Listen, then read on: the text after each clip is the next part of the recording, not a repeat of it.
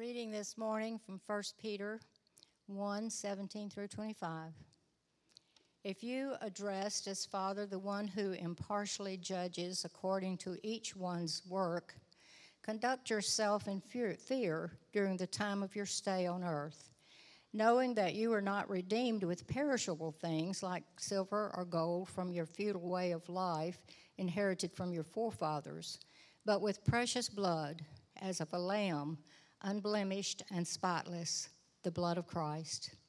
For he was foreknown before the foundation of the world, but has appeared in these last times for the sake of you who through him are believers in God, who raised him from the dead and gave him glory, so that your faith and hope are in God. Since you have, in obedience to the truth, purified your soul for a sincere love of the brethren, fervently love one another from the heart. For you have been born again, not of seed which is perishable, but imperishable, that is, through the living, enduring word of God. For all flesh is like grass, and all its glory like the flower of grass. The grass withers, and the flower falls off, but the word of the Lord endures forever. And this is the word which was preached to you. This is the word of the Lord. Thanks be to God. Let's pray together. Father, as we come to your word now, may it come to us as seed sown upon good soil. Lord, may it birth life and new affections in our hearts. May we be changed as we behold your truth and the Lord Jesus in it. Lord, may we be reshaped by the image that we see. May our hearts long to love him more, to be like him, be like the one who has redeemed us. May we be his instruments and his ambassadors here in this world. We ask it in Jesus' name. Amen. As a child, did you ever play the game Connect the Dots? I think a lot has changed over the years, but I think Connect the Dots is still a common rite of passage in childhood, isn't it?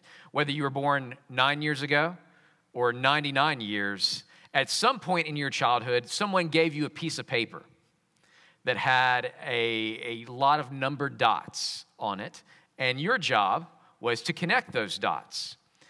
Dots you connected by drawing lines one to another, and what looked like a chaotic mess at the beginning gradually gave way, as you did it correctly, to a picture of a dog or an octopus or Donald Duck, something like that. A picture that was there the whole time, just waiting to be revealed by connecting the dots. In many ways, Peter is playing a game of connect the dots with us in 1 Peter chapter 1. He is connecting the dots for us and forming a picture for us, a picture of what it looks like to follow Jesus and be his disciple. We've seen other New Testament writers do this already, very same thing, taking the dot of gospel content, this is what Jesus has done, and connecting it with the dot of gospel conduct. Here is how you live now because Jesus did that for you. We've seen it happen time and time again throughout the New Testament. The writers are saying, follow me as I connect the dots between gospel content, who Jesus is, what he's done, with your conduct today. How shall you now live? Because these things are true. Let's see how Peter connects these dots for us as we resume our journey through 1 Peter, picking back up with verse 17. Verse 17 says, if you address as Father the one who impartially judges according to each one's work, conduct yourselves in fear during the time of your stay on earth. Right off the bat, verse 17, we're struck with a very conveniently placed reminder of the theme of our series in 1 Peter. We are elect exiles. This time of our stay on earth is just another way of saying the time of our exile. We're here. We're strangers in the world. We're strangers to the world because we are those who have been called out of the world. We're foreigners in our homeland. We're foreigners because we are ambassadors for another king and country. And as ambassadors of another country, here is one way we ought to act.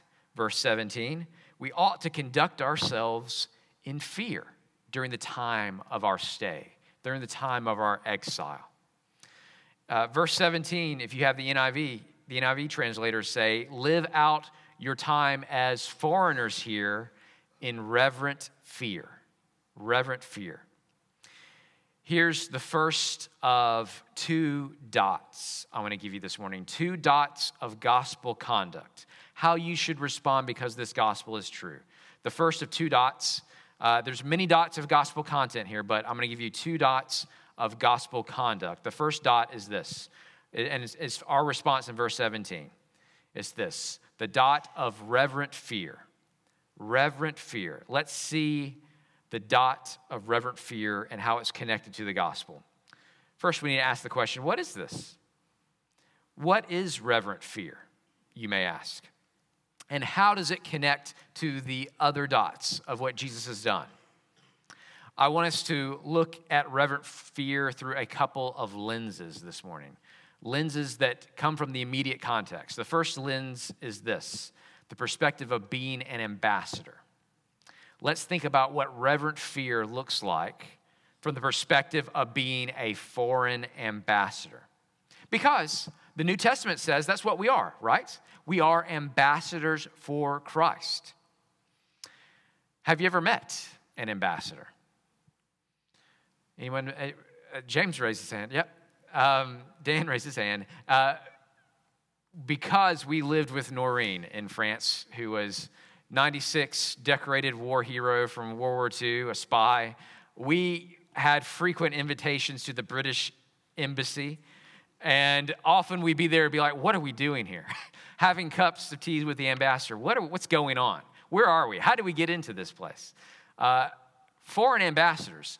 Do foreign ambassadors conduct themselves with a sense of reverent fear? You bet they do. Ambassadors have to conduct themselves in a very particular way. They are hyper aware that their actions reflect not just on themselves, but also on the country they represent. They have to carefully navigate the foreign culture that they find themselves in so as not to give offense.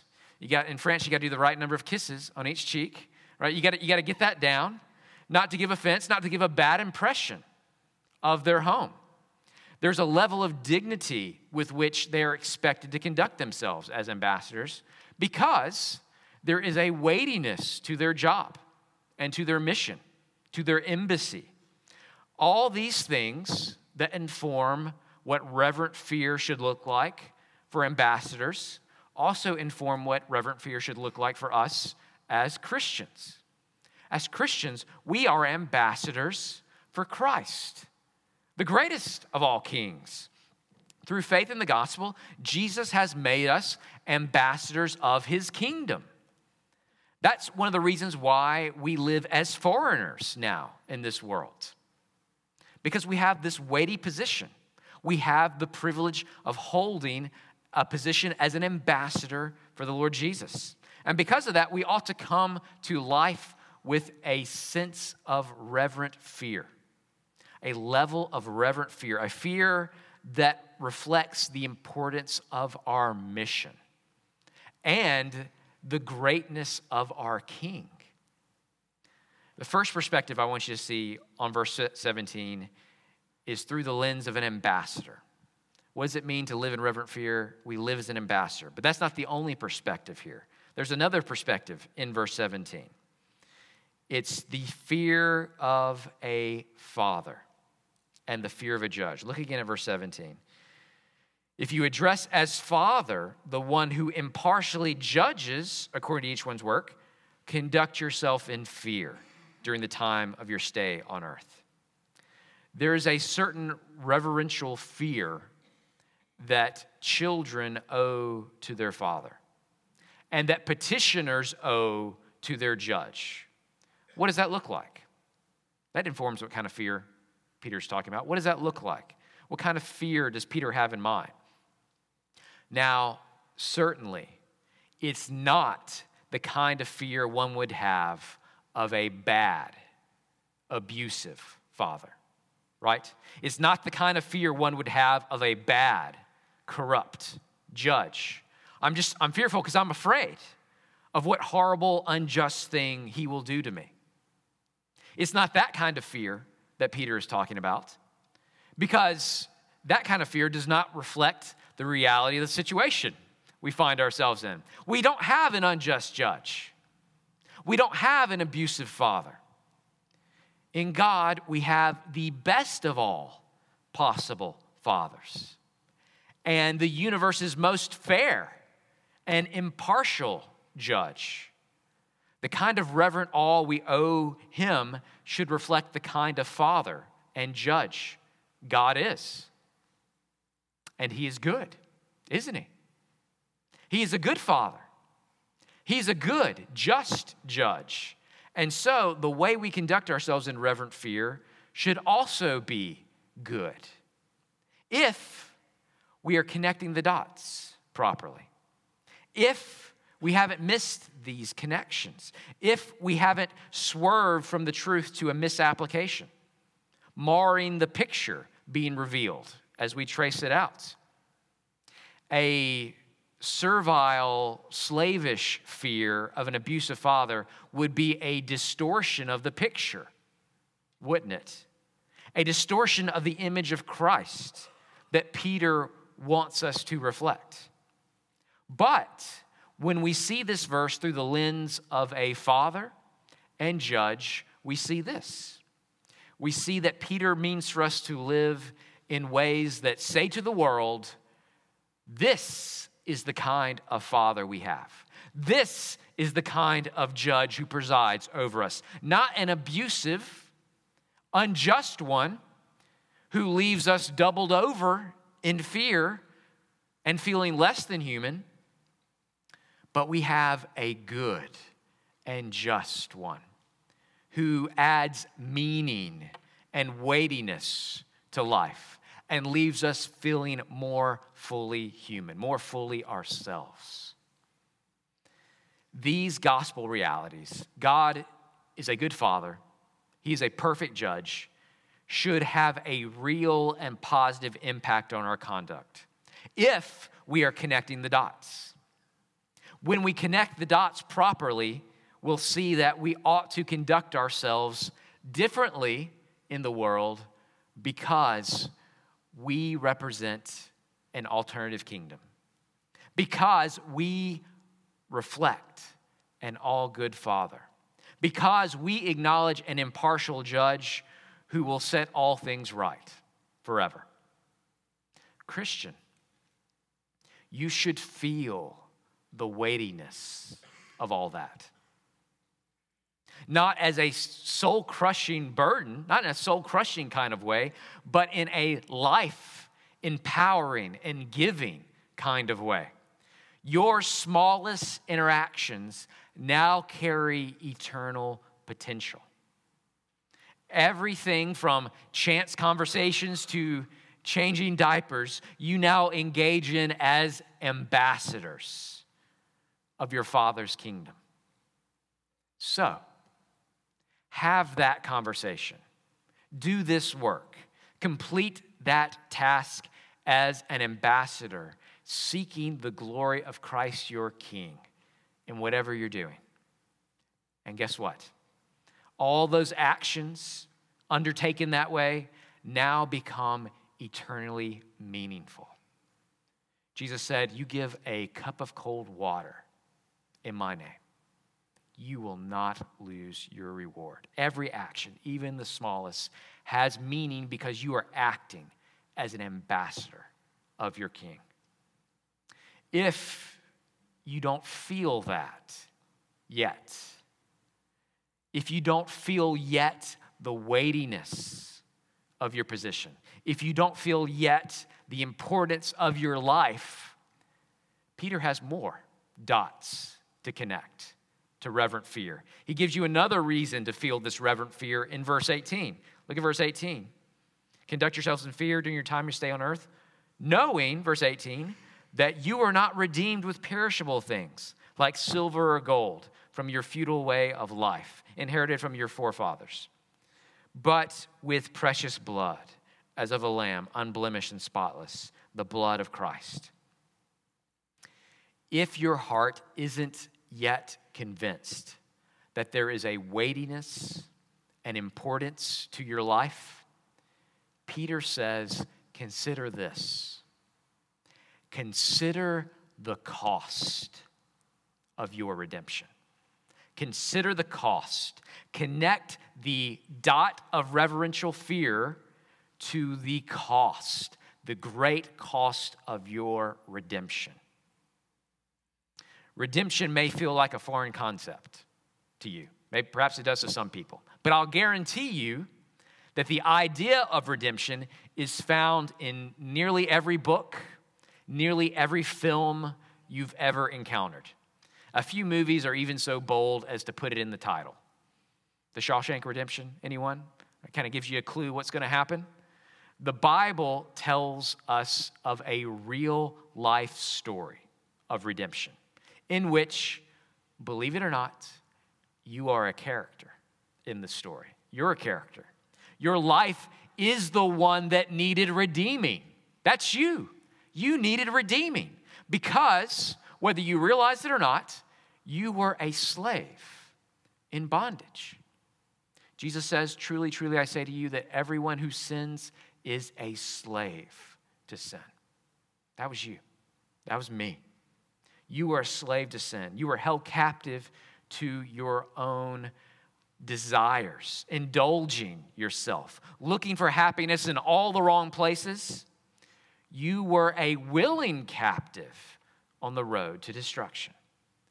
But the gospel says God intervened. He intervened. He bought you out of the slave market of sin and delivered you from the consequences of all your rebellion. But all this came at a price, a great price. What was the price God paid for your redemption? Verse 18 tells you what it was not. Verse 18, you were not redeemed with perishable things like silver or gold from your futile way of life, inherited from your forefathers. But here's the price, verse 19, but with precious blood, as of a lamb, unblemished and spotless, the blood of Christ. Referring to Jesus as a lamb is meant to remind us of the Old Testament's sacrificial system. The priest would come and place upon the altar the body of a spotless lamb, slain in our place, making atonement for our sin. Why did Jesus need to be perfect, the perfect lamb, without blemish or defect? That is, without sin. Why? It's because the price for our redemption was the price of an exchange, the great exchange. Jesus' obedience to God had to be perfect so that he might give it to us, those whose performance has been far from perfect. The scripture says that God made him, he made him, Jesus, who knew no sin, to be sin on our behalf. He was perfect, but he took upon himself our sin so that in exchange we might have his righteousness. The righteousness of Christ might come to us. You see what's happening there? This is the gospel. Jesus takes upon himself our sin. The perfect one, the only innocent one, becomes guilty for us so that we, the guilty, might be counted innocent. We might go free. We might have his righteousness.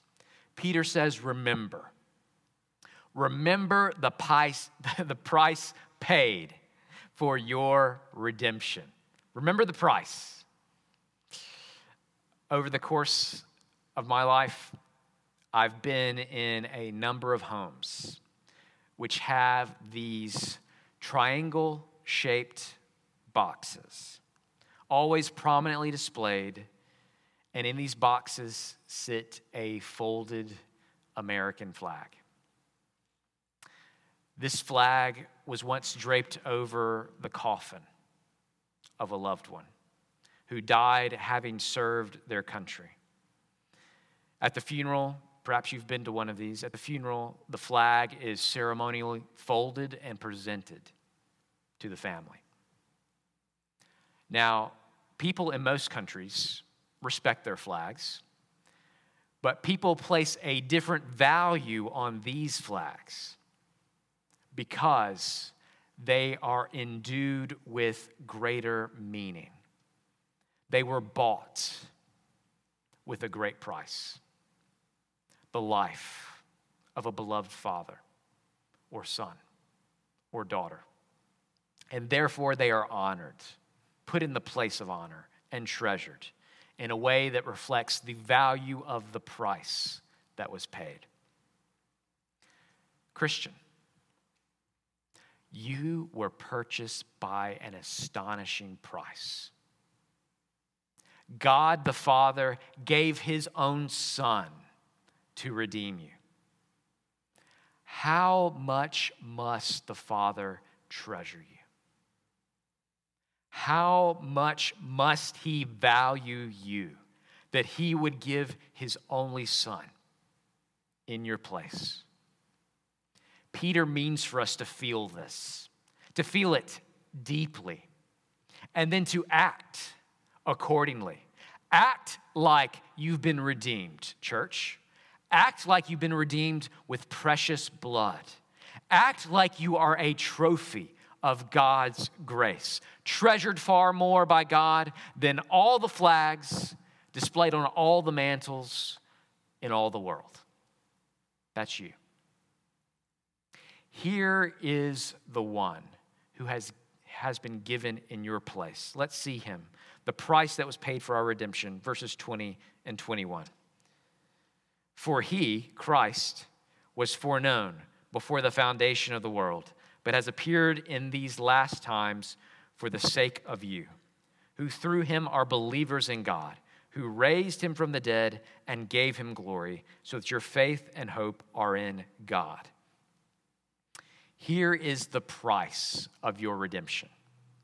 Jesus, the foreknown, the foreloved one.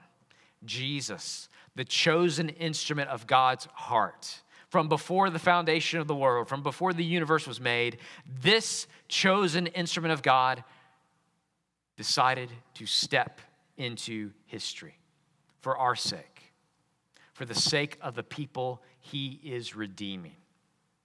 Who are those people? Those people are described in verse 21. He's appeared in the last time for the sake of you, who through him are believers in God.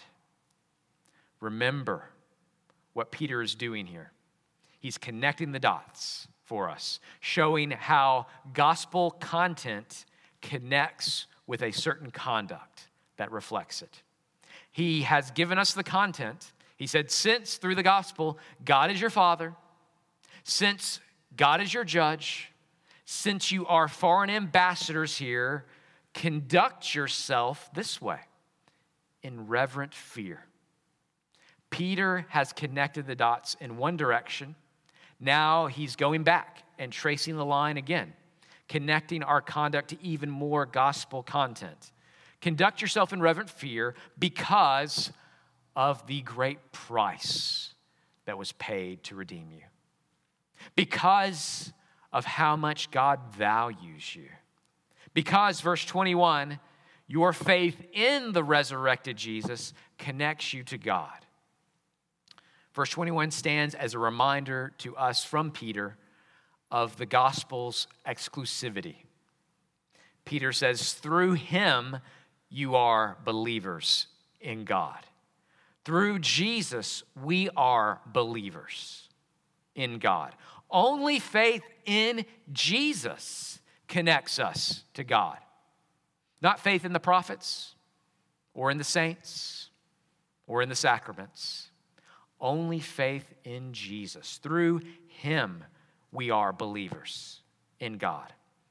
The Apostle John said it this way, John chapter 5, this is the testimony that God has given us eternal life, and this life is in his Son. He who has the Son has life. He who does not have the Son does not have the life. This is a radically exclusive claim. John is making, Peter is making, the Bible is making. It's a radically exclusive claim, especially for our times. It's radically exclusive to claim this and for modern ears to hear it. Only through Jesus, God's Son, can we be connected to the life of God. That's shockingly exclusive. But Jesus made this claim himself. He said, I am the way, the truth, and the life.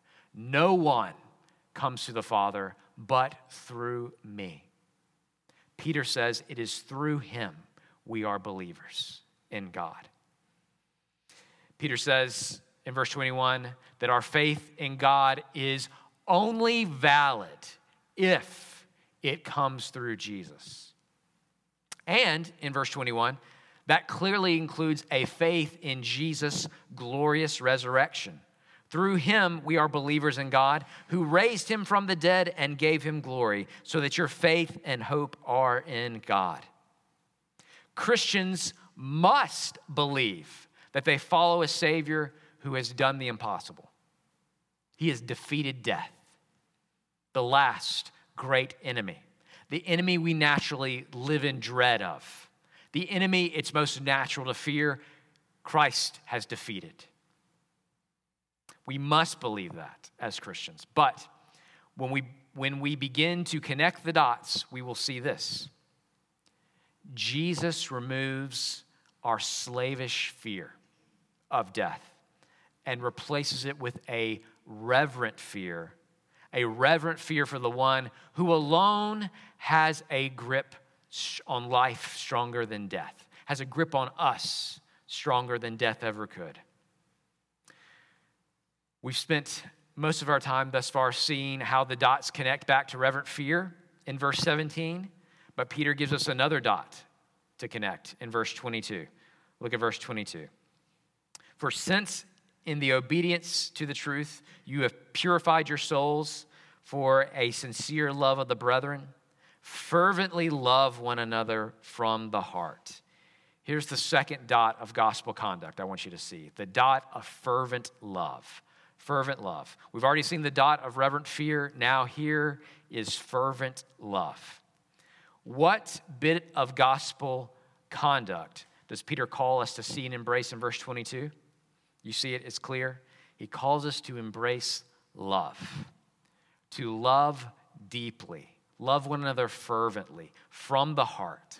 Why? Do you see it? Can you connect the dots back to the gospel content? Why? Love fervently. Why? Because you believe the gospel truth of the previous verse. You believe that God loves you fervently from the heart, so much so that he gave his perfect Son to redeem you. You've been purchased with something precious, the very blood of God. Acts says. The church was purchased with the very blood of God. Embracing that truth has a purifying effect upon your heart as you begin to connect the dots. And guess what? In your joy over God's great love for you, what do? You begin to love others, don't you? Believing the gospel that God loved you while you were his enemy, you begin to do what previously felt impossible. You begin to love your enemies because God loved you when you were his enemy, because you believe that's exactly what God has done for you. Peter connects the dots of fervent love back to the fervent love that God had for us in redeeming us. And Peter connects this new love in our hearts to another new gospel reality. Look at verse 23.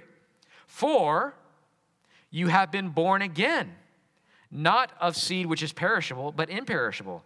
That is through the living and enduring word of God.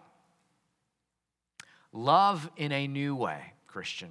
Love in a new way because the gospel makes you a new person. You have been born again, a second time. You're new. Your love before may have been a temporary, conditional, wishy-washy kind of thing. But now you've been born again by an enduring, imperishable seed.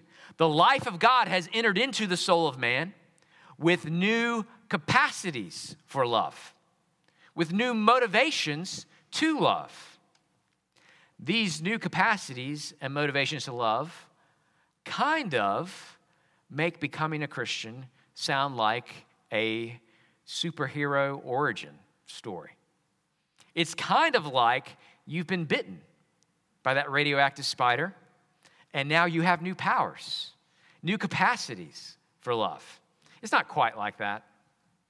You're not a superhero. In most ways, you're far from it, right? But I do think that some superhero stories speak better than they know, reflecting some great realities without knowing it. One thing you'll notice with superheroes is that their stories are always a journey. It's always a journey to understand what's happened to them, how to use their powers, how to shoulder the responsibilities now placed on them. With great power comes great responsibility. New Christian. Maybe you're here and you're a new Christian. Guess what? It'll be the same for you. You have before you a whole life journey of growing. And even those who journey on the farthest in their new capacities for love and reverent fear, it'll be but a small foretaste of what is to come. Our capacities now will only be a shadow of what they will be resurrected and glorified, like Jesus in verse 21. So, if our story has any resemblance to a superhero origin story, what is our radioactive spider bite? What's the thing that changes us and begins the journey for us? Peter tells us it's an encounter with the living and enduring Word of God. Look at verse 23. You've been born again, not of seed which is perishable, but imperishable. That is, through the living and enduring Word of God. For all flesh is like grass, and all of its glory like the flower of the grass. The grass withers and the flower falls off, but the word of the Lord endures forever. Our spider bite is a piercing, not of the skin, but of the heart. It's a piercing of the heart that comes from God's word, an encounter with God's word. It's a moment of piercing joy when we encounter God in his word, in the good news about Jesus, and suddenly realize it is all true. It is all true, and it's true for me. I have a place in this story. It's true for me, it's true for you. Our radioactive spider bite is when we encounter God in his word. And God's Spirit, who inspired the word, turns the lights on in our minds and pierces our heart with the truth. Peter uses another image here. He says, the truth of the word is like a seed that is sown. And the Spirit is the one who causes the seed to take root and grow in the heart. In response to hearing the good news about God's Son, God's Spirit takes a spark of faith, ignites that spark of faith in our hearts, and fans it into flames. I pray, it's my prayer, that everyone here has had this kind of heart's response to God's word. I pray that's you. But if you're here this morning and you haven't yet, let me warn you, like I've warned others, so that you're not caught off guard. A moment of piercing joy where you encounter God's word and believe it's all true can quickly be followed by an oh no realization. Oh no, this changes everything for me. This touches every corner of my life. That realization comes for some quicker than others because you are connecting the dots. Believing this gospel content does require a response from me. It requires a changed life. It requires new actions, new conduct. Connecting what you're now believing that God has done for you with how you now ought to live for Him can feel overwhelming. It can feel daunting because it is a journey. It is a whole life journey, a lifelong journey where you never outgrow this game of connecting the dots. Never outgrow it. But it's not a journey that you were meant to walk alone. Take comfort. It's not a journey you're meant to walk alone. It's not one you are meant to be all by yourself. Jesus says, I am with you always, even to the end of the age. And what's more, I give you a family. I give you the church, a family who speaks my living and enduring word into your life. This is what's happening right now. Right now, as you sit here, as we're here together, right now, verse 25 is happening. And this is the word which was preached to you. Right now, the word that brings life is in your ears. Right now, the word that pierces like a sword is aimed at your heart. Don't harden your heart in response, but open it.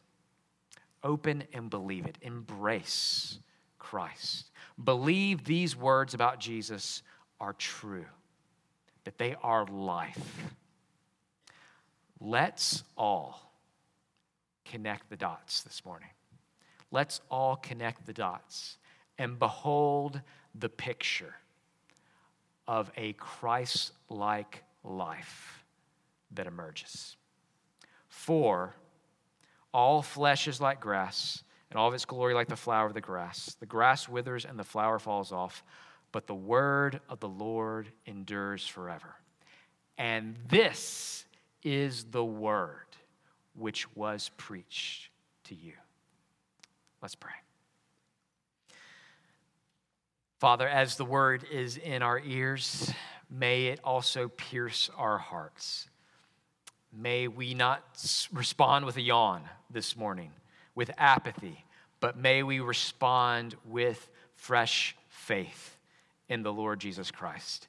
May our hearts intentionally reach out and embrace a King who has paid the ultimate price for us. We have been purchased with precious blood. So may we conduct ourselves with reverent fear as ambassadors for Christ in this world. May we love fervently from the heart as we have been loved. May a resolve grow in us to connect the dots continually between what Jesus has done and how we now are to live.